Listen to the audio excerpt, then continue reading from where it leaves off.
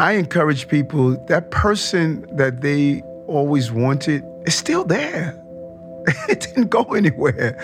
That amazing person that you know you are, it is there. It is there. If you struggle with weight all your life, if you struggled with how you respond in the heat of the moment, if you found yourself being short-tempered, if you found yourself always lethargic, constipated, tired, angry, you can actually have a complete reversal.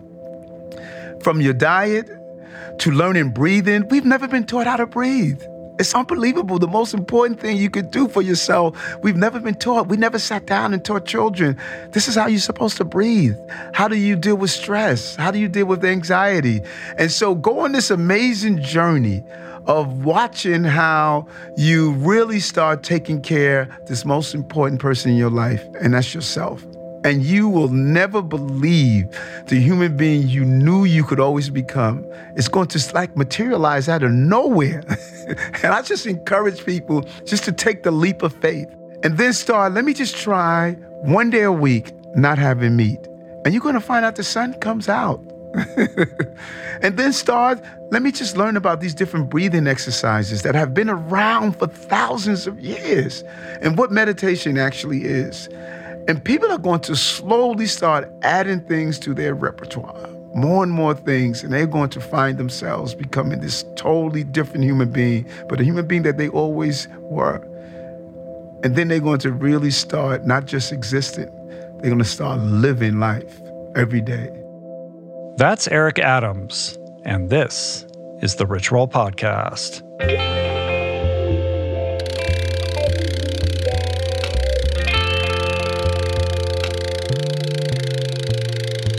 The Rich Roll Podcast. What's happening, people? Good to be here. Good to have you. As many of you guys know, I was in New York City recently, a couple weeks ago, and one of the many occasions for that trip was the opportunity to sit down with today's remarkable guest, Brooklyn Borough President and soon-to-be New York City's next mayor, Eric Adams. And it was an experience that did not disappoint. You might have heard Eric's name because as the current Democratic nominee for the mayorship of New York City, in recent months, this has put him on the map as a sort of national media figure. By way of background, Eric is a former police officer with NYPD. It's a 22-year career wherein Eric made great progress reforming that institution from within, well in advance of it being vogue, before retiring from the force as a captain and entering the world of politics, serving 4 terms as a New York State senator before becoming the first African-American borough president of Brooklyn. Those who have followed this mayoral race more closely likely already know that it's essentially been focused on one issue, law and order. And lost in this media cycle about today's guest is this incredible commitment that he has to revolutionizing health policy, which is a direct result of his very personal experience with chronic lifestyle disease. 5 years ago, at the age of 54, Eric woke up unable to read his alarm clock and concerned, as you might imagine, about his vision as well as numbness in his extremities. He reluctantly goes to the doctor, who in turn delivers this very grim diagnosis of advanced type 2 diabetes. Progressive eyesight loss was inevitable. His nerve damage was leading him on a path towards amputation. And going on a battery of medications for the rest of his life was just an absolute given. But Eric, refusing to believe his fate was sealed, decides instead to take matters into his own hands. Rather than Googling living with diabetes, instead he Googles reversing diabetes. And what he finds is a plethora of support, science, experts, many of which have appeared on this show, that inspired him to ditch his lifelong allegiance to the standard American diet in favor of a whole food plant-based diet. Within weeks of this nutritional shift and without any medication whatsoever, Eric's symptoms subside. His diabetes indeed reverses over time. His vision returns. His nerves repair themselves. And in the months that followed, he lowers his cholesterol by 30 points. He drops 35 pounds. And essentially, a new lease on life was born. Now, 5 years hence, Eric is the fittest he's ever been. His remarkable transformation instigated him to share what he learned and inspired him to create impact through some pretty radical initiatives as Brooklyn Borough President to improve the nutrition, the health, and the lives of New Yorkers and beyond. And it's a commitment he's adamant about expanding as New York's next mayor. It's an incredible story, well told by an incredible storyteller, and it's coming right up. But first,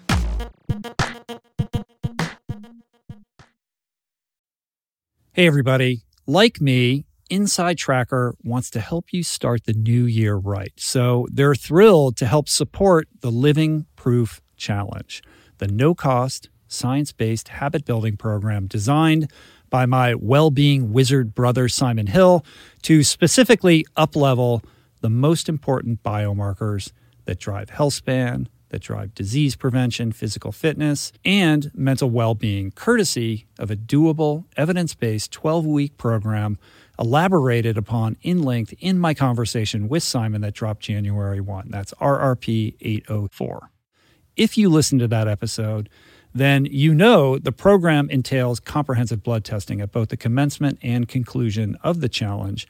And nobody handles blood testing better than Inside Tracker, who are graciously encouraging everyone to join the no-cost challenge by offering a 25% off discount on Inside Tracker tests. To unlock the discount and learn more about this challenge, visit theproof.com/livingproof. We're brought to you today by Momentous. Over the last 16 years, I can safely say that I have tried almost every single plant-based protein out there. And I can tell you that most of them are highly processed with tons of additives, and or they taste terrible, they're not third-party tested, or simply just don't hit the nutritional bullseye with a legit science-supported formula with the appropriate amino acid profile that promotes optimal nutrient absorption, which is all just a long way of saying how enthusiastic I was to be introduced to Momentous's 100% plant-based protein, which solves for all of the above and then some with a precise blend of pea and rice proteins, which yields a complete amino acid profile, tastes great, and has become my go-to to ensure my body is supplied with energy for proper recovery and function. Momentous products are simply the best in the industry, which is why they're used by over 90% of NFL teams, by Olympians, Tour de France champs, and world-class athletes across every sport. With all the BS in the supplement world, I trust Momentous's industry-leading quality standards and quality. Try Momentous for yourself by going to livemomentous.com/richroll for 20% off plant-based protein and all of their top-of-the-line products. That's livemomentos.com/richroll for 20% off. We're brought to you today by a very exciting brand new sponsor, Go Brewing. I am sober. I don't drink. And I devoted so many episodes of this podcast to the unreal benefits of an alcohol-free lifestyle. Why? Because even if you don't have issues with booze and suds, no amount of alcohol is good for you. At a minimum, it wreaks havoc on your sleep and produces a hangover that destroys your energy, your mood, and your focus. At worst, it turns your whole life upside down. But no longer does that mean you have to break up with your favorite brew, because my pals at Go Brewing are making all your favorite brews, minus the alcohol, fewer calories, and more productive tomorrows. It's not every day that I get the privilege to witness the inception of a company collaborating with our podcast, but that's exactly what happened with Go Brewing. I'm going to tell you this story. A few years back, I spoke at this event in Illinois, fittingly named Go. And it turns out that very day catalyzed Joe, the founder, to start his own NA beer company, Go Brewing. I had no idea about any of this until I bumped into Joe at Jesse Itzler's Running Man event the other month in Georgia. And he shared this story with me. I savored his fare in all its varieties and deeply moved by the mission and what he shared with me, and just impressed with the insane taste and quality of his alcohol-free concoctions, I wanted to help share the discovery. Made with natural ingredients faithful to traditional beer styles, Go Brewing has an impressive lineup of delicious, small batch, craft, alcohol-free brews, all without added sugar or artificial processing. My favorite is their double IPA, Not Just Another Story. But basically, you just really can't go wrong because everything they make is brewed to perfection, worthy of trying yourself, which you can now do at gobrewing.com. That's gobrewing.com and use the code RICHROLL for 15% off your first purchase. Okay, Eric Adams, New York City's next mayor. Here's the thing, though. This isn't really a conversation about politics. It's a conversation about plants, the power of plants to heal, told through the lens of Eric's remarkable journey from ill to well, and the purpose-driven mission it has birthed within him to revolutionize health across America. I appreciate Eric for taking time out of his busy schedule to talk with me. We only had a tight hour, but I think we really made the most of it. I suspect you will find this conversation inspiring, wanting to know more about Eric, in which case you should certainly check out his book, Healthy at Last, a plant-based approach to preventing and reversing diabetes and other chronic illnesses. And with that, I give you Eric Adams. Thank you so much for doing this. No, you're welcome. You're welcome. Rachel sings your praises. She's like my vet. Yeah, we've been going back and forth. Actually, I think for years, trying to make this happen. But the timing, I always trust the timing, and this is a very, very special moment for you right now. So I feel privileged to grab an hour out of your busy day. Yes. Mm-hmm. Because we only have an hour, I mean, there's so many things that I would love to explore with you, the current problems New York City faces, gun control, police reform, and the like. But because we only have an hour to make the most of that, I think we would be best served by focusing the conversation on health and your personal health journey, your commitment to sharing what you've learned and leveraging that experience really to create policy change and programs, systems to address everything from food insecurity to improving personal health and the lives of your constituents. So you game for that? Mm-hmm. Yep. First of all, the earring looks good, though. Can you tell that story really quick? I want to go to that, but I want to go to something else that you touched on, which is so important. We don't connect the dots. What we are facing is all the same thing. Mm-hmm. And we sometimes believe that it's separate, but it's not. You know, the universe we live in is an ecosystem. And so everything's part of that ecosystem. And we live on this unbalance. It throws off everything. And so you use the term system, which is important. And you also use the term of, we want to talk about my health. Mm-hmm. But we are an unhealthy society. And everything we do is unhealthy. We have a junk food mindset, both for our nutritional standards as well as our emotional standard, our spiritual. We are really in a bad place. Mm-hmm. And it's been expedited through our addiction to social media. That's the McDonald's of our minds. Sure. And you can't solve the big problems. You can't solve or address the macro problems without addressing the micro problems, the problems within ourselves, right? We have to carry a certain vibration of truth and integrity and authenticity. There has to be an integration, right? You have to be in balance with yourself and your environment before you can step up to the podium and talk about changing the problems that affect all of us collectively. Well said. And so and the first step towards correction is what AA talks about. Mm-hmm. You have to acknowledge. Yeah. You have to. I've been in AA forever, so you're going to speak my own language. One of the things I always say on the podcast is one of the tropes of AA is you cannot transmit something you haven't got. Like you have to be living it, exuding it. You have to be an exemplar of the values and the ideas that you're espousing. Otherwise, it rings hollow. And I think in this junk food, social media culture that we find ourselves in, there's a lot of people proselytizing about this and that, but a lot of that is nonsense because talk is cheap.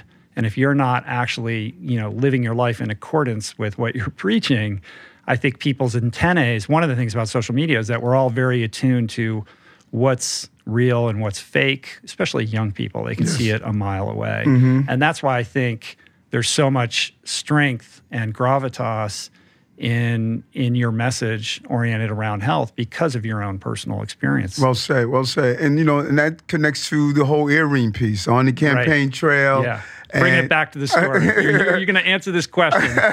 On the campaign trail. And I was with my son the first time it happened, that a group of young people that was just disenchanted. And they said, we hear you politicians always come, you say everything we don't believe. And, young man stood up and say, well, you know what, if you get elected to mayor, and I said, well, first it's the primary. He says, well, if you win the primary, would you pierce your ears? And I said, yes, I would. He said, yeah. And everybody, the whole crowd was like, yeah, BS. And so day after the primary, my son said, promise made, promise kept, Dad. And so went to the store, sat in the chair, and got the ears pierced. And it was really sending the message that this is a new day. This is a new day. You're going to see an elected official that's going to push the boundaries. Yeah. And that's willing to say, I'm going to keep my promise. Number one, I'm not going to be on the campaign trail saying one thing and then, getting governance and do another. Yeah. And that's what it's about. Yeah. Did you? Did the kid who originally challenged you? Do you know who that? Do you have his name and stuff like that? No, we put it out on social media. I saw that. The team is probably looking for it. I know that he's going. I feel like you need to have a tete-a-tete with that kid there. Right? And it is really, this moment is exciting for so many reasons, and my team watched me evolve. Just as a human being, this evolution that I'm going through, I'm nowhere near where I'm going to end, but I'm evolving so much. And it was never about the destiny. My team heard me say this over and over again. It was never about, do I become mayor? It's the journey. For all I know, is this journey is preparing me for what my real purpose is. And there are hurdles I had to go through. And this was a tough journey. We had incoming coming from all over the place, but we had a motto: stay focused, no distractions, and grind. That was it. Yeah, I asked you right before we started recording, like, how you feeling? And you're like, you gotta stay grounded, right? You can't fly too high, right? But you got a lot coming at you right now, and I can't imagine what that's gonna look like. I mean, at this point, New York City is 70% Democrat. It's not a foregone conclusion, but in all likelihood, you'll be the mayor, and in that situation, there's going to be all kinds of insanity swirling around you. So true. Like, how do you stay grounded with that job? By being true to yourself. I know there are things I'm able to do, there are things I am not able to do. And just remain committed. Wake up every day with the same focus that I have had. You can't invent yourself day one as being mayor if you didn't have those same practices while you were going through life. And so, growing up in South Jamaica, Queens, mom moving us there from Brownsville, going through my entire educational experience, crying myself to sleep. I mean, literally, of why I can't learn, why I'm in the classroom and I'm being bullied as the dumb kid and getting D's no matter how hard I tried, and being told by my teachers I was lazy. And I never forget, in third grade, one teacher smacking me so hard that it left a handprint on my face because they thought that, I just didn't put in enough effort. But I was trying every night. I was grinding. And it wasn't until I got into college, overheard a documentary on learning disabilities. And I said, wow, do I have a learning disability? I took out the documentary and realized that I did. And I was able to overcome that learning disability. Dyslexia, or what was it? It was a combination of ADD and dyslexia. It was a combination of the two. So, I was in pretty bad shape. Yeah. And I went from a D student to on the dean's list. And it was amazing that I was undiagnosed. And my mother not understanding that. And I still think today that my brother is dealing with bipolar that was never diagnosed. And because he never was lucky, like I was lucky to hear it, his pathway went totally different from my pathway. But imagine how many children never had that luck. Mm-hmm. And they still are suffering from the outcomes. Yeah. Just one of the many epidemics that we're dealing with right now, mental health. Right. Especially in the wake of COVID with depression, anxiety, stress, all the pressures that everyday people are shouldering, just trying to pay the bills, make it through the day. That's right. And we no longer believe.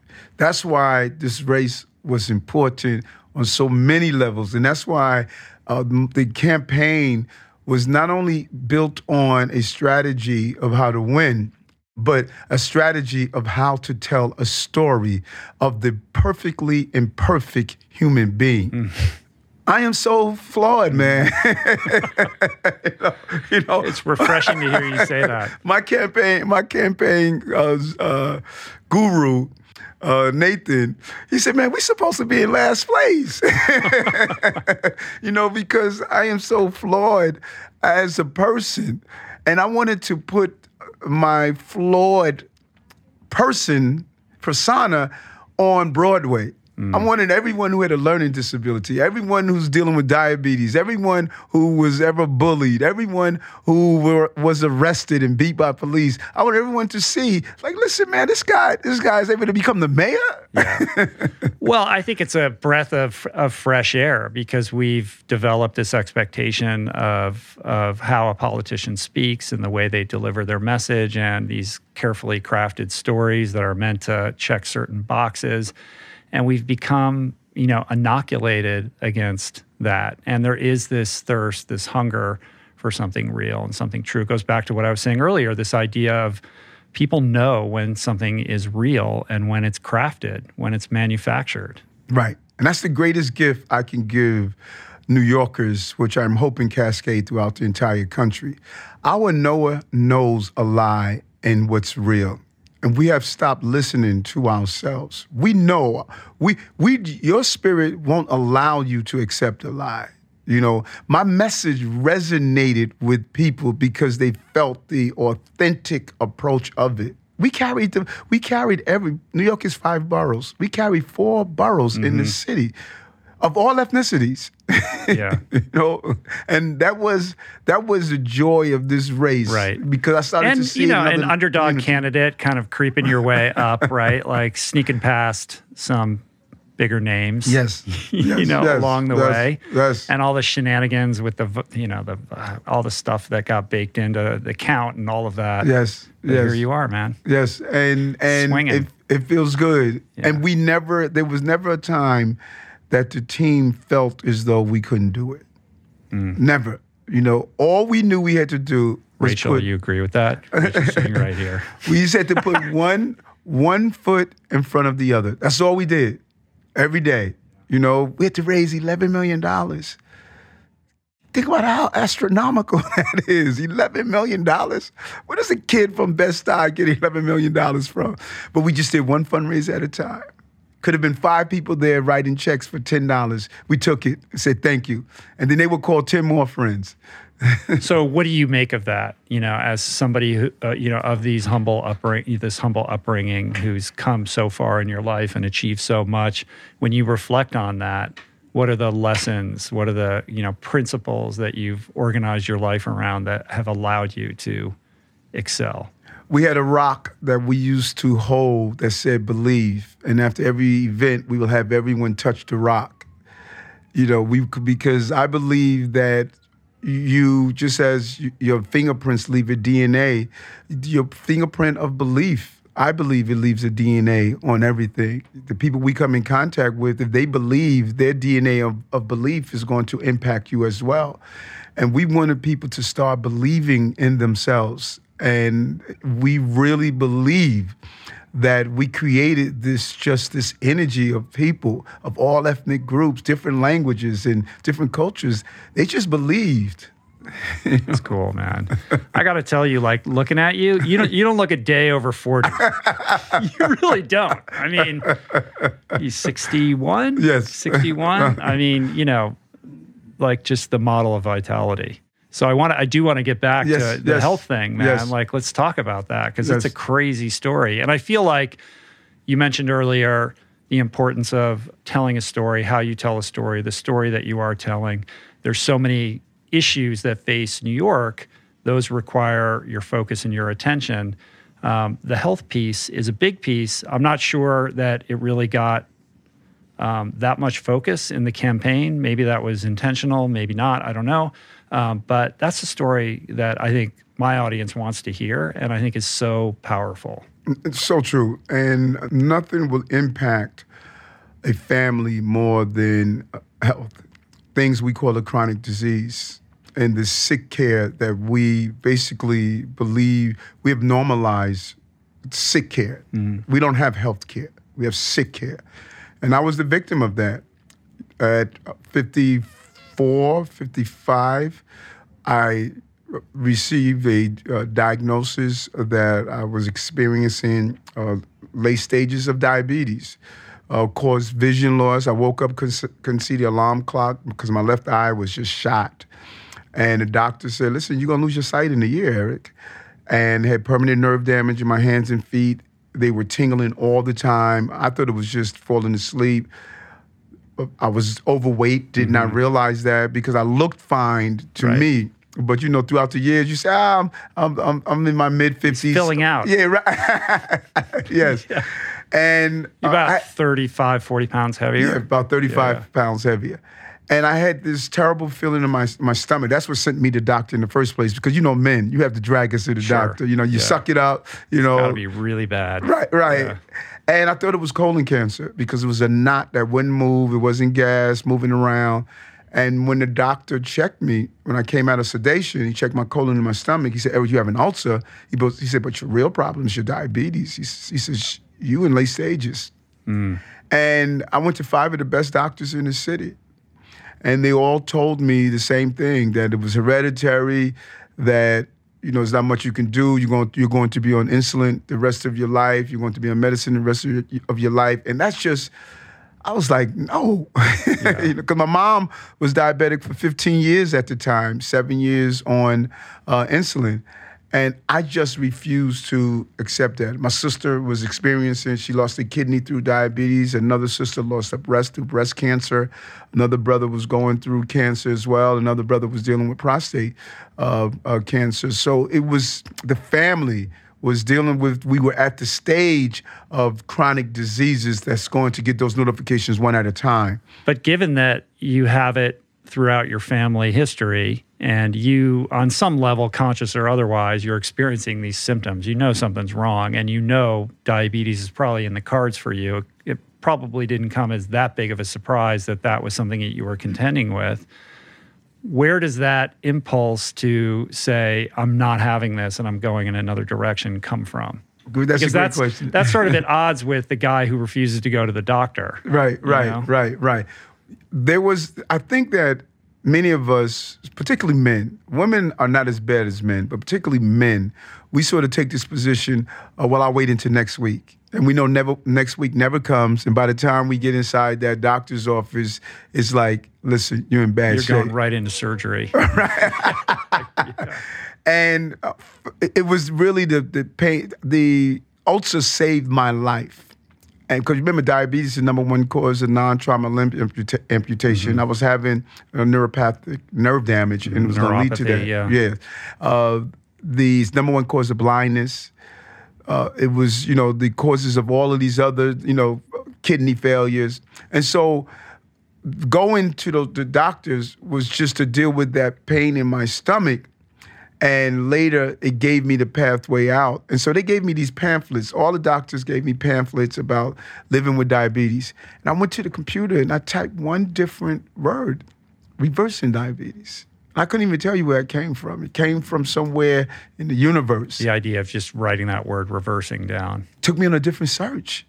Living with diabetes would have been one search engine in one direction. Reversing took me on a different search path. Yeah, Neil Barnard pops up first, probably. With yes. Then Dr. Esselstyn and Dr. What's my good Greger. Right. That's my crew. I love those guys, you know. And I started reading, and I was like, is this some National Enquirer? Someone discovered someone from Mars or something? Because it was so far-fetched. Yeah. That was a foreign term, reversing chronic diseases. I never heard that before. And I just dug in. And finally, I called Dr. Esselstyn in the Cleveland Clinic. Yeah. He said, fly down to see him. And I spoke with him, and he started telling me about what I should do. And I remember that day sitting there, and I was like, what's wrong with this quack? I'm losing my sight, and he's telling me to give up steak and chicken. But I had nothing to lose. And when I returned home and went through my pantry, my fridge, I said, wow, look at these labels. We're not even eating food anymore. The lights went on. It did. It did. It's interesting because there's something about having your back up against the wall, like being in that state of desperation, that will summon the willingness to actually make the change. It's like you can educate yourself. You could have read articles about Dr. Esselstyn or read his book or whatever. That's very different from actually implementing the advice, right? But you were in a state of high agitation and motivation, right? Fear which are, motivating. It's like you don't want people to suffer, but I'm also not so quick to try to deprive people of those moments because they can catalyze incredible transformations. Without a doubt. I am who I am because of that experience. And 3 weeks after going through a whole food, plant-based diet, my vision came back. 3 weeks. 3 weeks.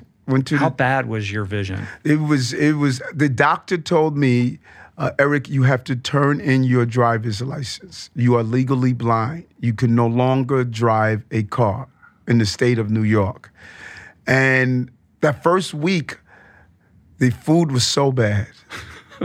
I was like, dear Jesus, I have to eat this. I used to have a cereal in the morning with flaxseed that I didn't know that you were supposed to grind the flax seeds. Right. Otherwise, they just pass right through you. Yes.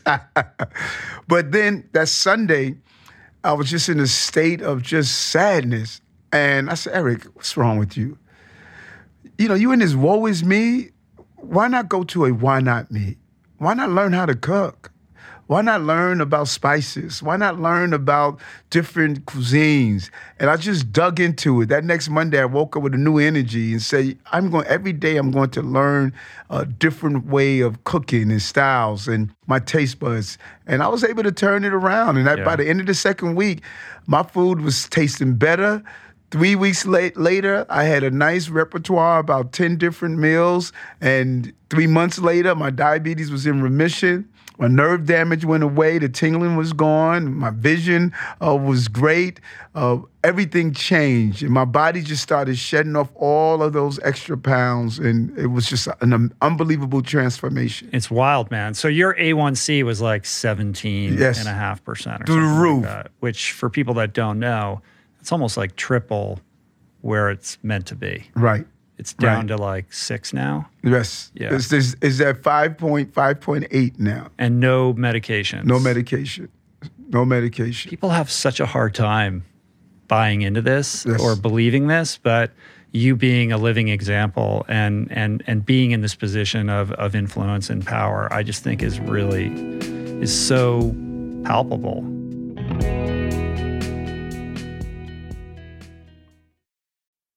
We're brought to you today by Birch. If you're serious about optimizing your sleep, listen up. I've spent countless hours researching and testing various methods to improve my nightly shut-eye, and I can confidently say that it all starts with a good foundation.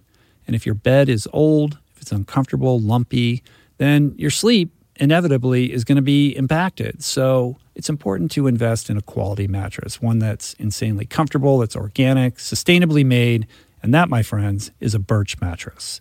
Fair Trade and Rainforest Alliance certified with the finest quality organic natural materials like organic fair trade cotton.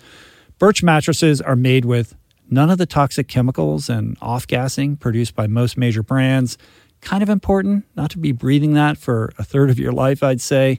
Plus, it's super luxurious. I've been sleeping on Birch for about 5 years, and I'd say it's the perfect ratio of soft to supportive, and the craftsmanship is just next level. I've got one in every room of my house. I love it. Pretty sure you will too. And right now, Birch is giving 20% off all mattresses and 2 free EcoRest pillows at birchliving.com/richroll. That's 20% off and 2 free EcoRest pillows.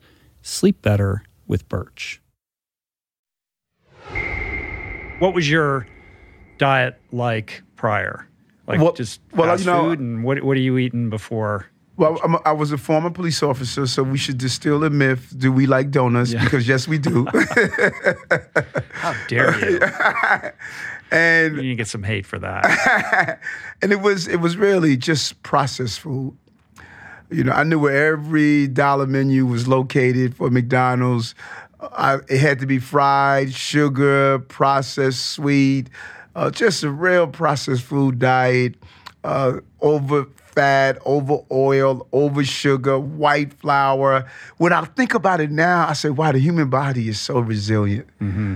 Because the food we eat is just so bad. It's like, imagine having a Maserati and you keep putting Windex in your gas tank. I mean, it's just, the body's just not made to eat what we're eating. Yeah. And still it figures out how to function with that for quite a long time before it breaks down. It's going to break down. Yeah. It's going to break down. And then when we're faced with the prospect of putting something good into our body, we balk at the idea. Right.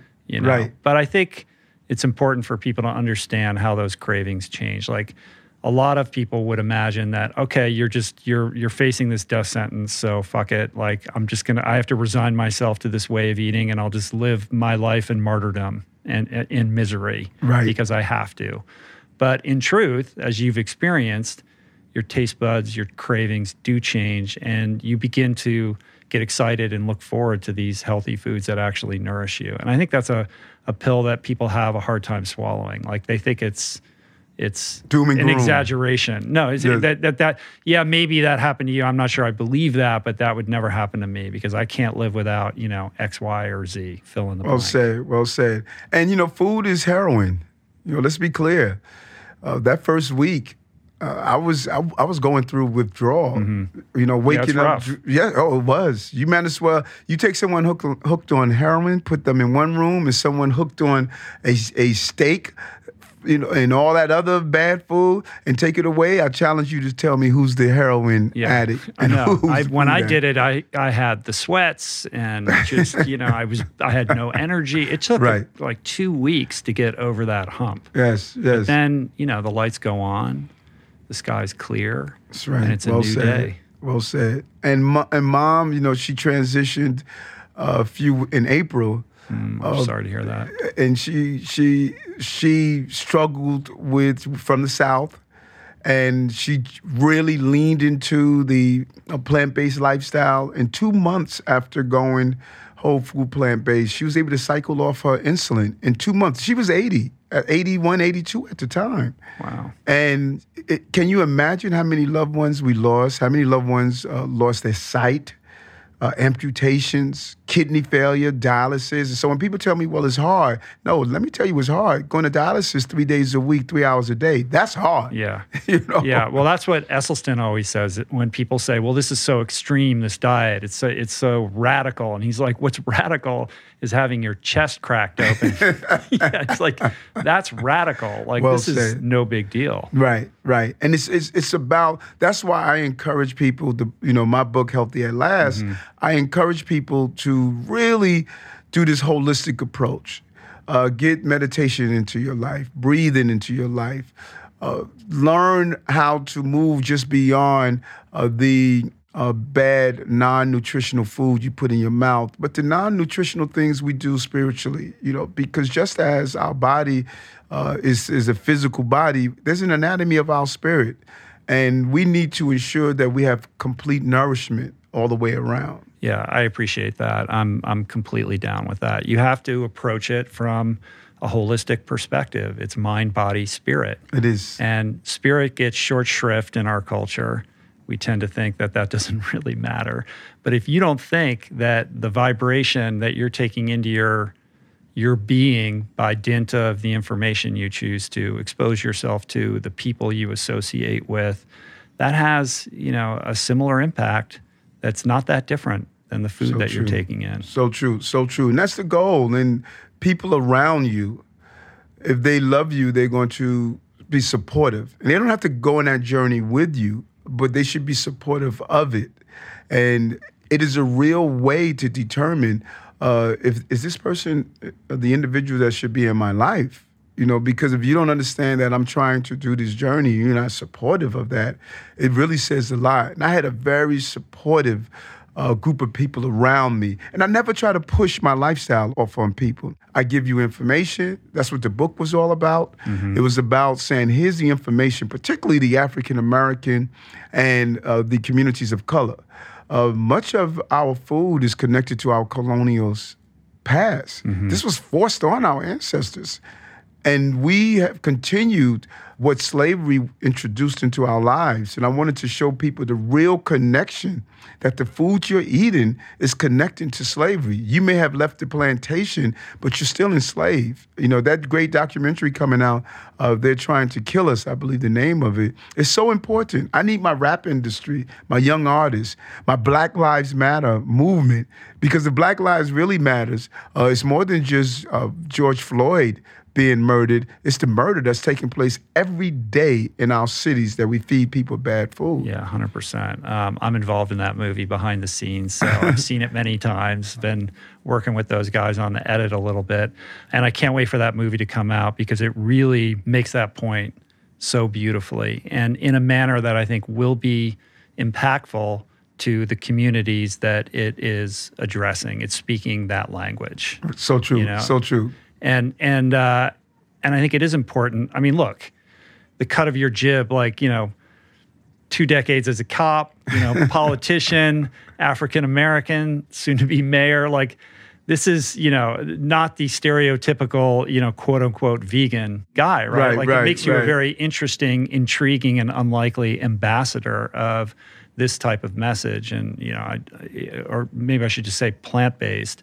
But I also think that gives you a certain resonance because of your life experience to speak to the communities that are so disproportionately impacted by our food system, our industrialized food system, and the disproportionate impact that it has on their health. The food deserts, the food insecurity, the lack of consistent access to healthy food, and how that trickles down into the skyrocketing diabetes rates and obesity rates and heart disease rates that we're seeing in underprivileged communities of color all across America. So true, so true. And you said something that was extremely important about the movie and how it's going to speak to the language of people who probably would not have even engaged in this at all. Because you could have the best message, but if it's not speaking the right language, no one is going to understand it. And this has been such a 20,000 feet message that people on the ground, they don't even have a clue what we're talking about. Mm-hmm. But when we go into our senior centers and our churches and other areas and engage in a real conversation of, this guy, Eric Adams, that we all knew from his fight for police reform, and he always had an authentic message. Now he's talking about this health piece. Let's take a moment and listen to what he's saying. And I can't tell you the number of emails, calls, people stop me on the street. Oh, my A1C dropped 5-6 points. You know what an A1C is? But people have finally, they believe that, wait a minute, this is not my faith. I don't have to live like this. That's empowering. So imagine becoming the mayor, and now I can impact the food we're serving the underserved communities. This is an amazing opportunity to do it. We get it right here in New York. We can change this entire country. What happens in New York sets the stage and the tone for all across America and the world. So it is, on a tactile level, very powerful, but on a symbolic level, perhaps even more powerful, because the decisions that you're going to make and the policies that you're going to push forward, people are going to be noticing and paying attention to that. Well said. Right. Well said. So in terms of that, I know as Brooklyn Borough President, you've made great progress in terms of healthy nutrition in schools, trying to reform nutrition in hospitals, and you have this educational program at Bellevue. So it's educating the future, the generation of doctors. It's getting kids, hooked on healthy food as opposed to unhealthy food. You've incorporated all of these principles in your office, and it's a crazy situation with what you do personally and with all the exercise equipment and the food prep and all that kind of stuff, which we can talk about. But when you cross the bridge and you're in Manhattan and you're sitting in that chair, what's the plan? Like, how are you going to be able to scale these ideas to impact New York City more broadly? And think big, really thinking big and not being afraid to fail. And that is, we've lost our adventurous outlook. We are explorers by existence. If we weren't, we would be still standing on one rock and not exploring this entire globe. And we need to think differently and surround ourselves with people who are willing to think differently. And that's the real problem. We are stagnant as a nation. We're going through the motion. We're just continually getting up, time to make the donut. No one is saying, let's think out beyond that. And so we're going to lean into hydroponic, vertical farming, even as the discussion continues around does the soil play a more important role or not. Let's get there. Let's be clear on one thing. We know the food that we are feeding our people now is unhealthy. And not everyone is going to eat organic from the soil. We know that fertilizers is doing a number on us. So we're going to really push the envelope on how do we teach children how to grow healthy food? How do we teach children to have a nutritional-based education, to learn the origin of food, to learn spices, in-home economic classes? I was blown away to find out the power of spices. Some spices are more healthy than the food we eat. I like how excited you get talking about spices. and so the goal is we're going to start from the place. We should not feed the crisis. What you put on your grill in the backyard is beyond my control. But you are not going to come into a governmental agency as a prisoner, and I'm going to feed you unhealthy food if you're incarcerated. As a child in ACS, I'm not feeding you unhealthy food. If you're in my health and hospital system, you're not getting healthy food, and I'm not feeding those 960,000 meals a day in the Department of Education to be unhealthy food. We're going to look at wherever we're feeding to make sure at a minimum you're getting healthy, good tasting food so we don't feed the healthcare crises, because that's what we're doing now. Right. I love the idealism of it, but I'm not as sanguine about the idea of moving these powerful lobbying efforts and bureaucracies and unions and everything that gets packed into kind of calcifying these systems. Like, I know many people over the years have tried to venture into the school lunch situation and revamp it and make it more healthy. And a lot of people sort of retreat, hat in hand, because it's so much more difficult than you would suspect it to be. So right. Is there a particular strategy that you have for being successful where others haven't been? That's a great question. First, you have to start off with, it's beautiful to be idealistic, but also you must become realistic. That realism should not take you off your path, but you can't just live through life through the lens of idealism. And you scale up. That's a powerful term, scaling up. It may start with just one borough. Let's get it right. Let's iron out the kinks.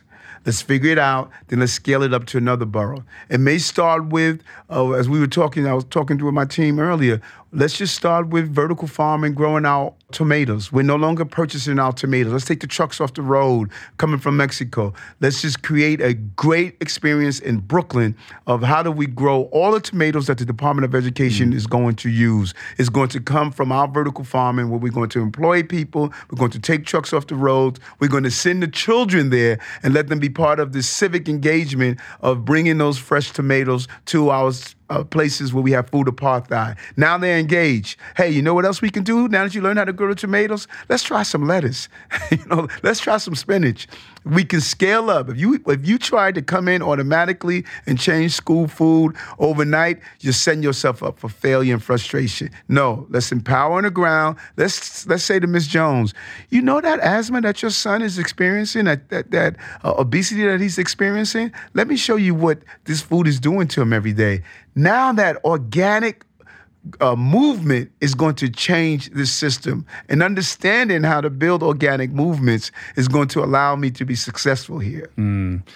Yeah, the potential, the possibilities are endless with all the rooftops that this city has to offer. That's and right. All the vacant, underutilized lots that are sitting idle right now. If you can get a team of Ron Finleys and Stephen Ritzes and create excitement within the local communities and establish education programs that get kids plugged into this early, that's the future. Yes, it is. And remember the economics. Urban farming is here. Urban farming and it ties into the holistic approach. We can't talk about saving our environment without engaging the conversation about our overconsumption on meat and dairy. So it's a level of hypocrisy when we point into cars and buildings, and I tell all of my environmentalists, hey, don't forget the chicken feed. When we talk about what's happening to our Amazon, let's be honest about this. And that's the kind of the conversation that I'm going to force. I'm not going to allow us to just take those comfortable conversations. It's easy to say, okay, let's do something about the buildings. No, let's do something about that steak that you're about to eat right now. And if you're true to this, then you're going to make the sacrifices you're asking building owners to make. And if you're not, don't sit down at the table and engage in this conversation. Yeah, there's going to be some uncomfortable conversations around. Discomfort is growth. Yeah, I know, right? Yeah, I 100%, man. It is. It's always frustrating to hear, quote unquote, environmentalists speak to the issues that relate to the Amazon, et cetera, and have this blind spot when it comes to the meat and dairy industry. Don't even want to talk about it. Yeah. Or do the conference that's sponsored by the meat and dairy industry. Sure. Yeah. There's a lot of that. And young people they're moving to this place of truth. They're not going to allow hypocrisy to remain anymore. They're now drilling into, okay, who's your sponsor? What is your sponsor doing? Right. They're very attuned to transparency. Oh, without a doubt. And I think any business owner who doesn't get that is doomed from the start. Without a doubt. If you're not transparent about how you're making whatever it is you're making and the distribution that goes into the product that you're selling, and you don't have baked into the mission statement of your business some form of meaningful giving back, then it's not going to work. No, it's not. But then we've challenged them also. That's why the movie They're Trying to Kill Us is so important. Because you can live in a state of denial, but once you are exposed, you have to make a decision. Yeah. Are you going to be true to who you say you are? Yeah. It's tough, man. Short of you having this health crisis, could you have gotten over that hump? Had you been who you were 10 years ago, and you sat down and watched They're Trying to Kill Us without your segment in there, obviously, would that have impacted you, or how would that have impacted you? I don't believe it would have. I believe I would have stated that, okay, that's going to happen to the next guy. Or I would have stated, okay, when I start receiving symptoms, then you know what, I'll think about it. But in this space, too many young people are watching their parents inject themselves with insulin. And it's all about motivators. What's your motivator? And I love when I talk to men that are experiencing ED and I give them the connection of that, your erectile dysfunction is based on what you're eating. Yeah. You want to motivate a man? It's about, let me find your motivator. Your son or daughter's going through asthma or diabetes, type 2 diabetes. Let me show you why that baby is going through that. When you find a person motivator, it will motivate them to change. Because you're right. Right. You have to be motivated. Well, not only that, you have to change the medical paradigm, because so many people who do experience these symptoms go to their doctor, and the doctor says, well, here, they tell them exactly what your doctor told you. And somehow we've decided as a culture that whatever your doctor says, cannot be challenged. It's like, well, my doctor told me to do this. That is what I'm going to do, and I can't hear otherwise. Well said. And so that's why we're really happy with our Bellevue project with Dr. McMacken. Mm-hmm. It's an amazing project. She's the best. She is, but never received the support. We had to really drag Health in Hospital ahead. But now we have a real team with Dr. Katz, who's over H&H. He's excited about the possibilities. He's an amazing person there. Although David did a presentation for us one time at downstate to a group of doctors. And so here we have one of the largest hospital systems in America. We're going to use as a laboratory for the entire country. And when we show the evidence and the data, can't deny it anymore. And we're saying, let's give people the options. If you want to go the insulin route, you have the right to do so. But at least you should walk into your doctor's office and learn about plant-based lifestyle medicine. Mm-hmm. Right now, you don't have that option. No. So when you're mayor and the New York Post headline is, you could just see it, you could write it in your mind, right? Yes. Eric Adams is going to take away your cheeseburger, right, or something like that, right? Like, it's a delicate line that you walk, because you want to be this ambassador, this living emblem of healthy, vital living, and yet at the same time not be in the business of telling people how they should be living their lives. So true. Yeah. And we're clear on that. The goal is number one, the Marines to control the beach. The first arm of our Army must be information. We must have a major information campaign. They're trying to kill us. All of these documentaries, well done, about food and what food is doing to our environment. Remember, we control our curriculum for the Department of Education.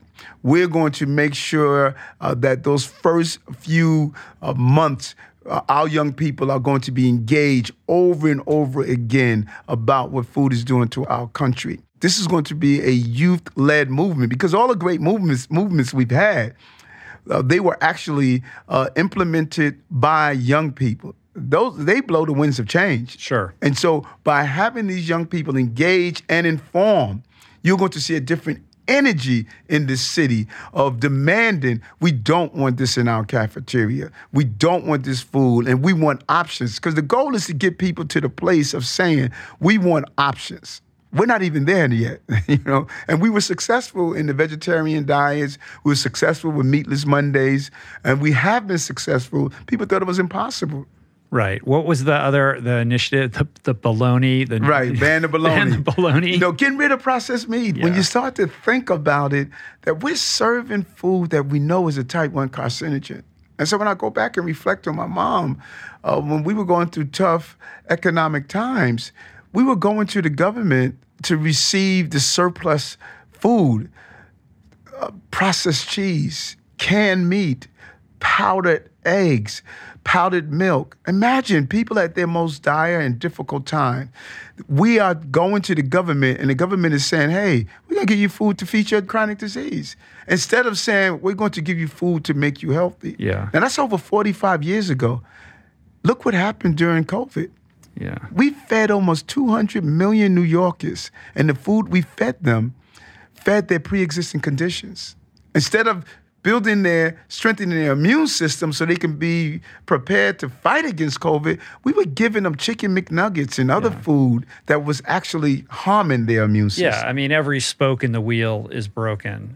Back to this idea of this holistic organism, whether it's the human body or the city of New York or the globe at large, everything has to be functioning in balance and properly. And right now we have a, conglomerized, industrialized food system that's basically, synergized with big pharma to such an extent that we feed the people the food that makes them sick, that then leads them to be dependent on pharmaceuticals for the rest of their lives, as you were told, and inevitably leads to the healthcare crisis, not just the healthcare crisis, but the sort of the institution of healthcare being broken in and of itself, that's driving not only economic divide, but economic disaster as it bankrupts our country with costs spun out of control. Yes. And we're so quick to prescribe these medications and so resistant to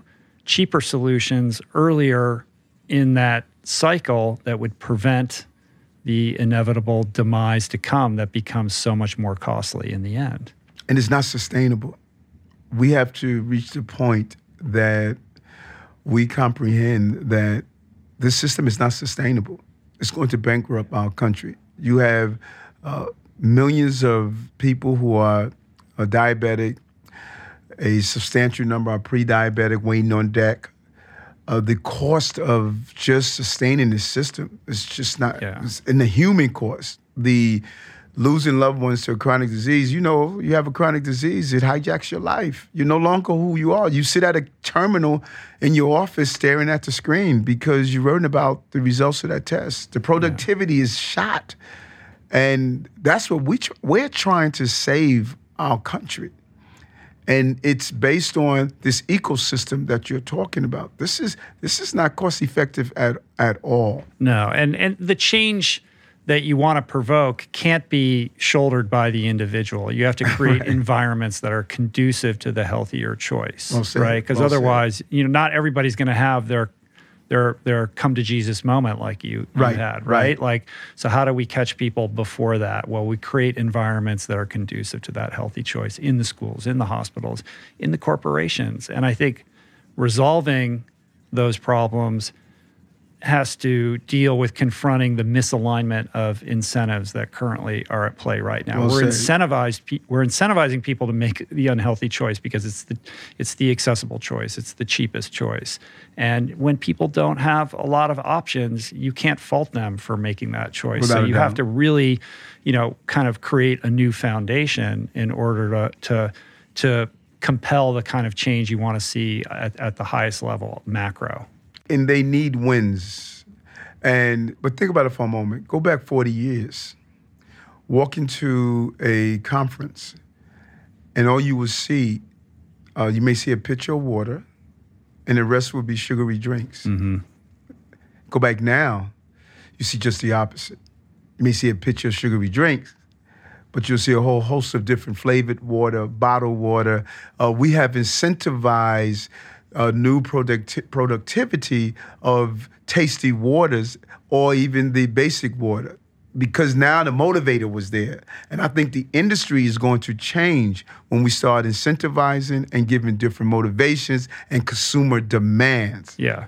That's going to motivate this. And that's driven by young people, fundamentally. And that's why every fast food restaurant now has a Beyond Burger or an Impossible Burger. It's not because they're altruistic. It's because this is what people want, and the market has spoken. So leveraging the capitalistic machine and trying to drive it in a better direction, of course. That's and it's quite possible. Part of the solution. And so if we put the right incentives in place, I'll never forget going to a food pantry and handed someone a beet, and they was like, what do I do with this? Right. But if we were in those food pantries, we would incentivize food cooking classes of teaching people how to eat healthy, how to prepare the food, how to make sure it's tasty. Because food must look good, it must be good, but it's got to taste good. Yeah. Well, we only have a couple minutes left, so I think that's a great segue into how you do this, right? Because you're preparing. Look, nobody's busier than you are, right? Like, let's be honest about it. And somehow you figured out how to carve out time to essentially have control over your food by preparing your own meals and doing meal prep on the weekends. But for somebody who's listening to this, who's saying, listen, I'm working 2 jobs. You're telling me I got to learn how to cook. I got to do all this stuff. Like, I'm already strapped. How am I going to do that? And they're right. And there's several barriers. The barrier of affordability, We have to be honest about people believe that eating healthy is not affordable, which is wrong. You can grab a bag of lentils and eat healthy for the entire week on that $3 bag of lentils if you're on a bad budget, that's a healthy meal. Get some kale, some lettuce. You could do everything from a lentil burger to a lentil stew to lentil pancakes that I made the other day. There's so much you can do with that one bag of lentil that you're not really stagnant in the meals that you are preparing. That's the same with black beans. The same with kidney beans. And so the most important thing that I say to people is don't rush yourself through this. Start at a slow pace because it's a lifestyle change. And a lifestyle change is not a sprint, it's a marathon. And learn some good meals. Number one, the meals that you could take your time to prepare, your fast meals, and the meals that you can have on the go when you come in and out of your home when you're tired and you don't want to go to those bad meals. Like I learned how to make oatmeal overnight. Steel cut oats, you put it in a nice mason jar with some fruits and some berries and whatever, some cinnamon. You let it sit overnight, and it actually cooks overnight in the fridge, and it's a great meal that you can have throughout the day. So there's so many tips of how to just change your mindset of how to ensure you get and receive the healthy meals. And that's what my book, Healthy at Last, I show some great recipes. I tell people to always go to the recipe section first so you can see, we're not talking about walking around with kale in your pocket all the time. We're talking about some good tasting meals that are comfort food and enjoyable in the process. So walk me through your typical day in food and exercise.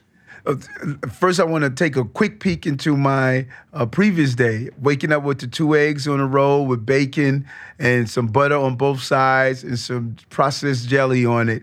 That is how I started my day. That's how I broke my fast. And I would gulp down a nice 16-ounce glass of high sugar, let me feed your diabetes orange juice, And so that's how I started my day every day. Let me hit that. I didn't even have to order it when I walked into the store. They already had it prepared for me, But now I start with an amazing smoothie, a smoothie made out of kale, cups of blackberries or blueberries, and a couple of superfoods, Malcolm powder, and other powders that I mix in it.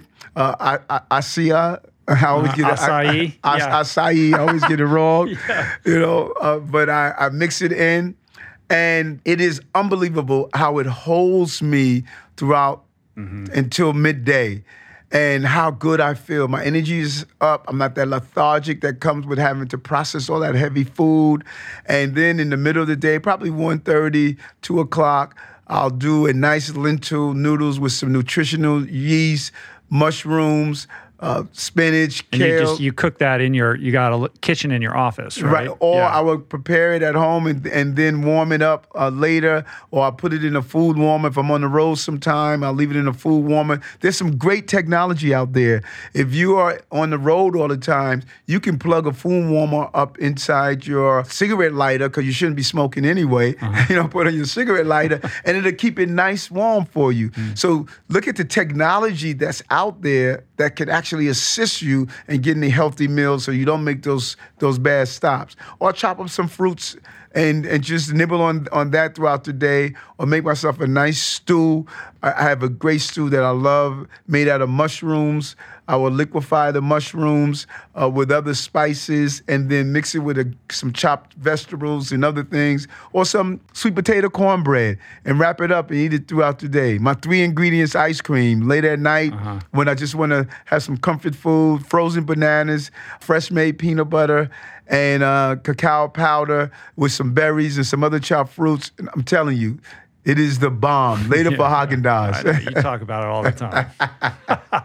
And how much time goes into the meal prep? And I want to sort of dispel this idea that it's completely time consuming. It's consuming all your time. Just the opposite.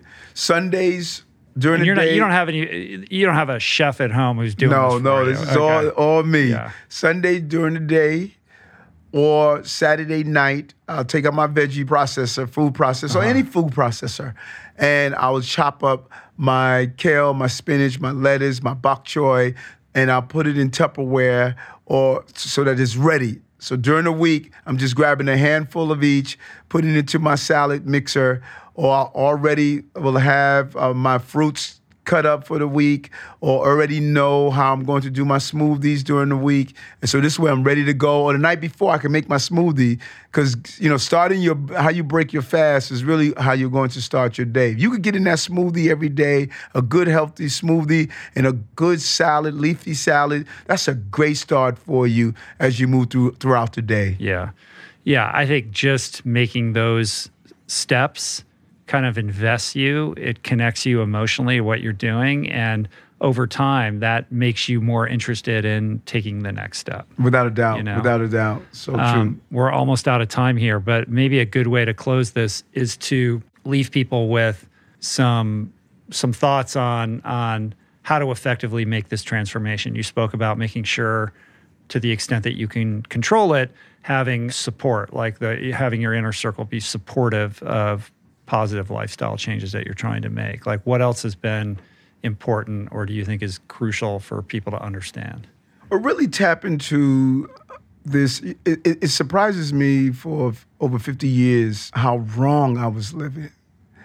And I encourage people, that person that they always wanted is still there. It didn't go anywhere. That amazing person that you are, it is there. If you struggle with weight all your life, if you struggled with how you respond in the heat of the moment, if you found yourself being short-tempered, if you found yourself always lethargic, constipated, tired, angry, you can actually have a complete reversal. From your diet to learning breathing, we've never been taught how to breathe.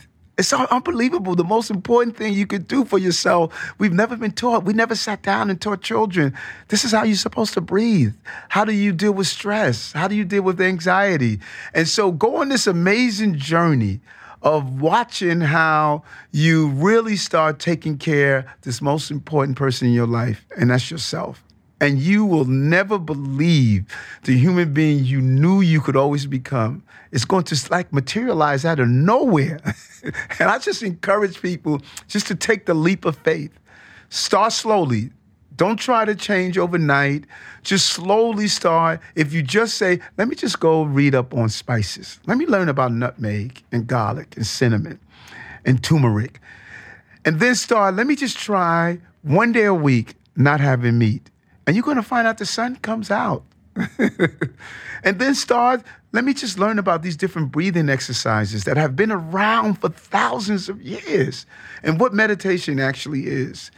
And people are going to slowly start adding things to their repertoire, more and more things, and they're going to find themselves becoming this totally different human being, but a human being that they always were. And then they're going to really start not just existing, they're going to start living life every day. I think you stuck the landing, my friend. If this whole mayor thing doesn't work out, I see a future in being a preacher or something. Amazing. Thank you so much for your time. Thank you.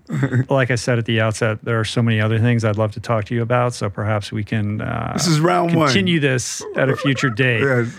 But I'm so excited for what's to come for you, the future of New York. Congratulations on everything, and I wish you well, and I'm at your service. Thank you. We look forward to keeping you updated. Yeah, absolutely. As we move on 1 year, 2 year, 3 year, 4 year to see the productivity. I'm going to hold you to it. Yes. Yeah. Accountability, right? You want to surround yourself with people who are supportive, but also hold you accountable. Without a doubt. Yeah. That's why I have the earring. Yeah. There you go, right? The book is Healthy at Last. Everybody pick it up. A Plant-Based Approach to Preventing and Reversing Diabetes and Other Chronic Illnesses by Mr. Eric Adams, soon to be mayor of New York City. And I will talk to you again, my friend. Yes, thank you. All right. Peace. Plants.